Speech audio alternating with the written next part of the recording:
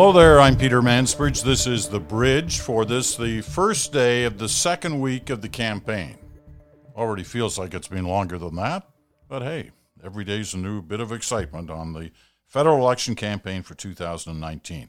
Now, for those of you who've been a little concerned so far that you're not getting enough substance from the parties, that it's been too much that game of whack-a-mole they play where they're going after each other, and not enough what they actually stand for, well, this was the day for you. I mean, the criticism isn't entirely fair, but it certainly wasn't fair today because three of the parties, anyway, the three of the major parties, came out with major policy drops. So I'm going to talk a little bit about that because I'm not going to go through all what exactly their policies are, but it's important, and I'll tell you why in a moment. First of all, the Conservatives dropped another tax policy thing. They dropped a big one just yesterday, but another one today on sports and arts credits, $1,000 credits for families that are supporting sports and fitness for their kids, $500 for arts for their kids. If that sounds familiar, it is kind of similar to the program the Harper government had back when it was in power. Yesterday, Andrew Scheer dropped the announcement on the $6 billion worth of tax cuts for certain Canadians, mostly in the middle income bracket. Now, what he still hasn't done is added all these things up, all these promises up, but they're saying they will, of course, do that when they've dropped everything.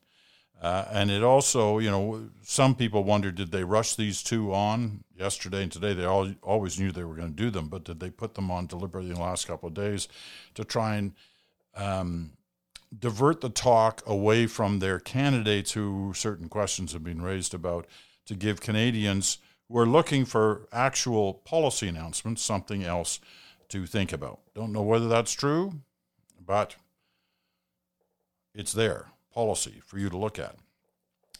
The Liberals, they talked about spaces for kids, both before school spaces for those looking for childcare and after school spaces. Those are important to a lot of Canadians.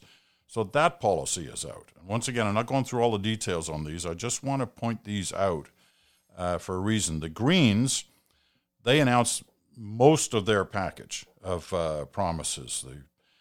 Transitioning the economy, more stuff on tax fairness, and more on the environment as they often do. But quite a few promises from the Greens Party and leader Elizabeth May saying, we will total this up by using the parliamentary budget officer to go through all our promises and give you a total before the end of the campaign. That's an interesting approach. It's taking out of the partisan pocket and giving it to the parliamentary budget officer as a job for that department to do, a number that one assumes would be trusted by the Canadian people when it is announced. The NDP did most of their policy drops for the opening days last week, so today was more talk for them about candidates. Now, here's why I'm telling you this, because really, policy announcements are the real raw meat of election campaigns. Many of you are saying, I want more details. I want to know what the parties stand for. Well, these are those kind of days. So at this point, then, it's up to you. It's up to you to look at these and decide what you think of them, how realistic they are, whether they affect your life.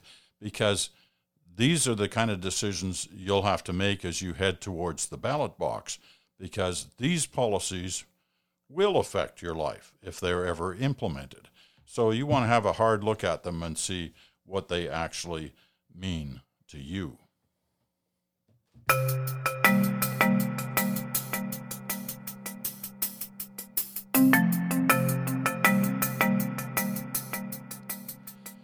Now, I told you last week that I've been traveling around the country for a documentary I'll be doing for the CBC later in the campaign, trying to get Canadians' thoughts about the issues that concern them as they think about the election. So a week ago, I was in British Columbia. this past few days, I've been in southwestern Ontario, going to everything, including a rodeo near Hamilton, Ontario on Saturday, which was fantastic. I mean, it was packed. There were a lot of people there, but it was the real deal. I mean, this was not for the faint of heart. Saw everything, bronco riding, horse racing. I mean, you name it, the whole bit. And it was, there was some rough moments there, but wasn't there to interview the animals. I was there to interview the people and get their thoughts. It was really not as much interviewing as it was listening. And there was a real array of discussion on the part of those that I talked to, both on Saturday and then on Sunday at an arts show in downtown Hamilton. Everything from concern about the cost of housing to the cost of post-secondary education for young people, to the environment, to concerns about the kind of campaign they've been witnessing up to that point. And it goes back to that earlier question about the game of whack-a-mole that goes on between these parties. There's been a lot of it in the opening week. That's not unusual. That often happens. But it seems to, when you combine that with the kind of stuff you read on social media, it seems to have been noticed even more by many of those in the electorate who want a more substantive campaign. So I was, I was kind of taken aback by that. But overall, in the people we talked to, we now have a full array of issues and thoughts already, and we've still got a long way to go. I'll be heading out into Quebec and New Brunswick over the next couple of days of this week. So the podcast will be coming to you from on the road, which may mean a different sound quality to it all because it won't have the kind of traveling studio. But nevertheless, we'll give it a go and see how it works out. But the main point that I'm trying to make here is that the discussions, the conversations that I've had with people have really brought out a lot of the concerns that Canadians have about the country they're living in right now and the direction things are going in. It's interesting, as one person said to me, the economy's, I keep being told it's really good. And I see all the numbers indicate that it is good. And yet I worry. I worry mostly about the future and about my kids. And so what I'm looking for is words of caution about the status of things by the parties, but words of encouragement about the way things could go in the future, because I'm worried about whether my kids will ever be able to afford a house, whether they'll ever be able to afford to pay off their education costs. So, real life concerns on the part of a lot of people who were still enjoying the fall, going to the rodeo, going to the art shows, but thinking already about the decision they'll have to make in another 5 weeks or so for the October 21st election.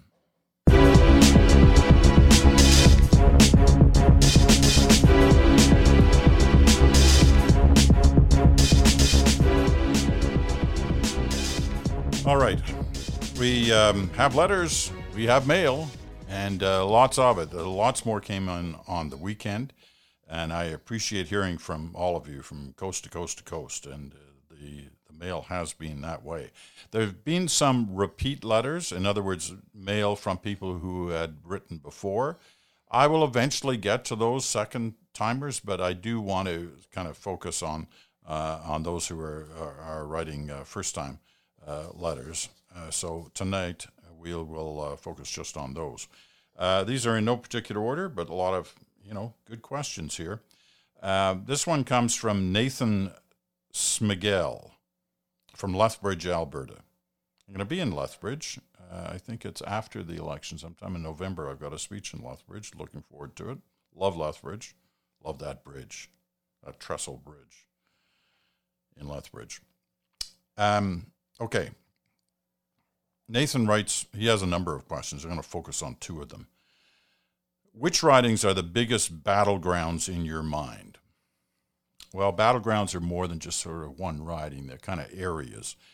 And the two major battleground areas in the country, and there's nothing new about this. This has kind of been the way in Canada for quite some time. Ontario, the most ridings, 121 ridings. There's that saying that, the election will be decided one way or the other in Ontario. Well, there is some truth to that, but it's not always true, as I'll point out in a moment. But anyway, Ontario is clearly one battleground. Whichever party does well in Ontario has a good chance of winning overall. British Columbia is the other one, 42 ridings in BC. So, and it's a real three-way race. And you see it already in the early polls that are out, that the race between it's even more than a three-way, actually. You've got the Tories, the Liberals, the NDP, and the Greens already playing a role. And, when I was in BC last week at two different events, I saw people who were supporting the People's Party of Canada. Only a couple, mind you, but they were there. And they were proud of the fact that that's who they were supporting, Maxime Bernier, and they were wearing T-shirts. I think one of the candidates was there at one event. When it comes right down to it, I always, when I was anchoring the election night show, what you hoped for was keep it close all the way to BC. Let BC actually be the deciding factor. Never happened while I was anchoring. It was already decided before the polls were closed in BC under the old-time format and counted under the new format because BC closed a half hour after everybody else. But in 1972, I worked that election night, but I wasn't anchoring the program. In 1972, it was a humdinger of a night, and it went right down. Most Canadians went to sleep that night. They had no idea who was going to win. The voting was slower. It was extremely close. It was the night Pierre Trudeau, as Prime Minister, had come out of a majority government in 1968, and he came very close to losing in 1972.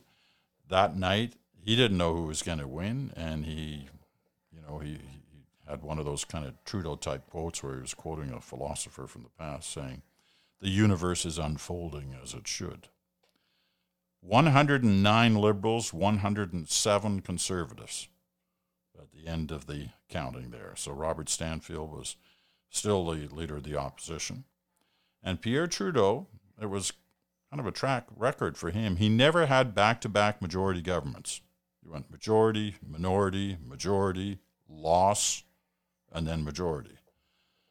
So if Justin Trudeau is going to outdo his father on electoral success, he would have to do a majority government this time round.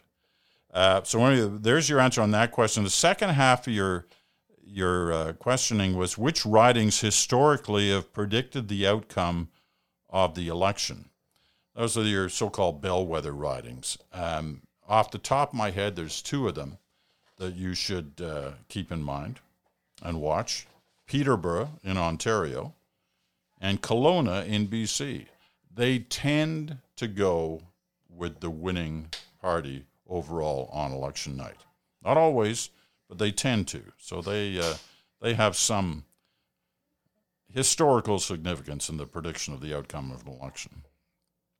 Jeff Lavery writes from Orleans, Ontario. My questions are, how long before the election does a party have to put someone in a riding to run? And he's writing this because his riding in Orleans is where Andrew Leslie, for the Liberals, announced he would not be running again. There was a guy who a lot of people thought should have been in cabinet at some point, but former general, Canadian Forces. Anyway, he was not in cabinet. Might have had something to do with why he decided not to run again. But they still haven't, or at least as of the writing of this email, which I believe was on Saturday, they still haven't nominated anyone in that riding. So the question is, how long before the election does a party have to put someone in a riding to run? And that date is September 30th. So they've still got a little while to go before all the parties, and I think the Conservatives are the only one who have already nominated a full slate. Second question from Jeff, second half of his question is, what would some of the pros and cons be to waiting so long to place someone? Well, there's a lot of cons. You got to knock on a lot of doors if you're going to be a successful candidate. You got to get to a lot of town halls. You got to speak to a lot of people. You got to be very evident. So that's the pro about getting in early. The pro about getting in late, I'm not sure what it is. Unless there's a real problem in that riding and nobody has sort of leapt to the forefront and you come in with all the attention on you near the end. But it can be tough. It can be tough coming in late. Jared Gertson from Sherwood Park, Alberta. For us political junkies, we obviously watch, read, and listen to lots of different journalists. As someone who has spoken to many pundits off air, do they try to remain neutral all the time, or do they have their leanings? As viewers, what recommendations do you have to make us smarter and wiser junkies? Well, on that point, there are, in the journalism field, there are columnists who are not shy about giving their political leanings and do so. And there are the day-to-day reporters. And if they have leanings, they keep them to themselves, and they should remain neutral. You may have your suspicions about people, but you really need to be careful about that and ensure that you really look closely at their work. Are they really biased? Are they really leaning towards one party? The odds are they're not. And if you look at them over time, you probably agree to that. However, columnists, that's a different question. Next question is from Will Holland. Where do you think the NDP would be heading into this election if Tom Mulcair had been allowed to remain as leader? Well, Will, we'll never know the answer to that question, will we? Because who knows? Tom Mulcair was elected in a by-election, I believe, in Quebec for Jack Layton, and he kind of led the charge with Jack Layton to the NDP's incredible success in 2011, which was built mainly on Quebec, and he should and did receive a lot of credit for that. However, in 2015, he was the leader that lost many of those same seats. So where would he be today if he was leader of the NDP? Well, he'd be much more experienced. He might not run a campaign that kind of moved the NDP closer to the middle in 2015 from its normal position on the left. Would he have moved it back to the left? Who knows? But it's one of those questions that you can have fun with, the what if questions.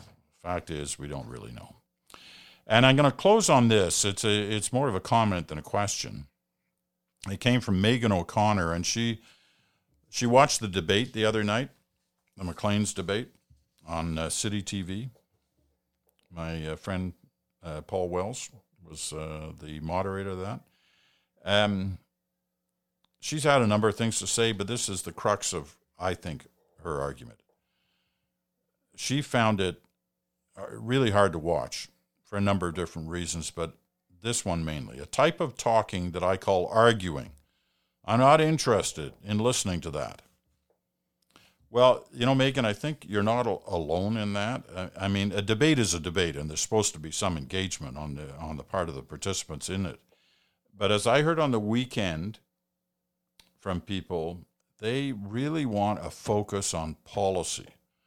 They don't want this kind of bickering that goes back and forth, and they're all doing it. I heard Elizabeth May today talking about, we're not going to be like the other parties where we won't allow the kind of Punch and Judy show that goes on in Ottawa where they're all whacking each other all the time. And then 5 minutes later, she talked about the two choices of evil, or some phrase like that on the part of the old line parties. Evil? Really? That's stepping up. That's stepping up the line. Anyway, I think what Megan's saying is that she wants to hear people talk.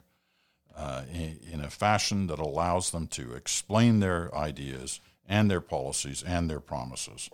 And I think there's a certain amount that at least I heard on the weekend of the country that would echo that. They may all have different feelings, obviously they do, on who they support and why they support them, but they actually want to hear the promises in some detail. All right, that's a wrap for tonight's The Bridge. Keep in mind, if you have questions, I'll try to answer them. And you can reach me at the Mansbridge Podcast at gmail.com. That's the Mansbridge Podcast at gmail.com. And we will be back with you tomorrow, probably from Montreal. I'm not quite sure how we're going to do it, but we will figure out a way to do it as we try to on each weekday night. So I'm Peter Mansbridge for The Bridge. Thanks for listening.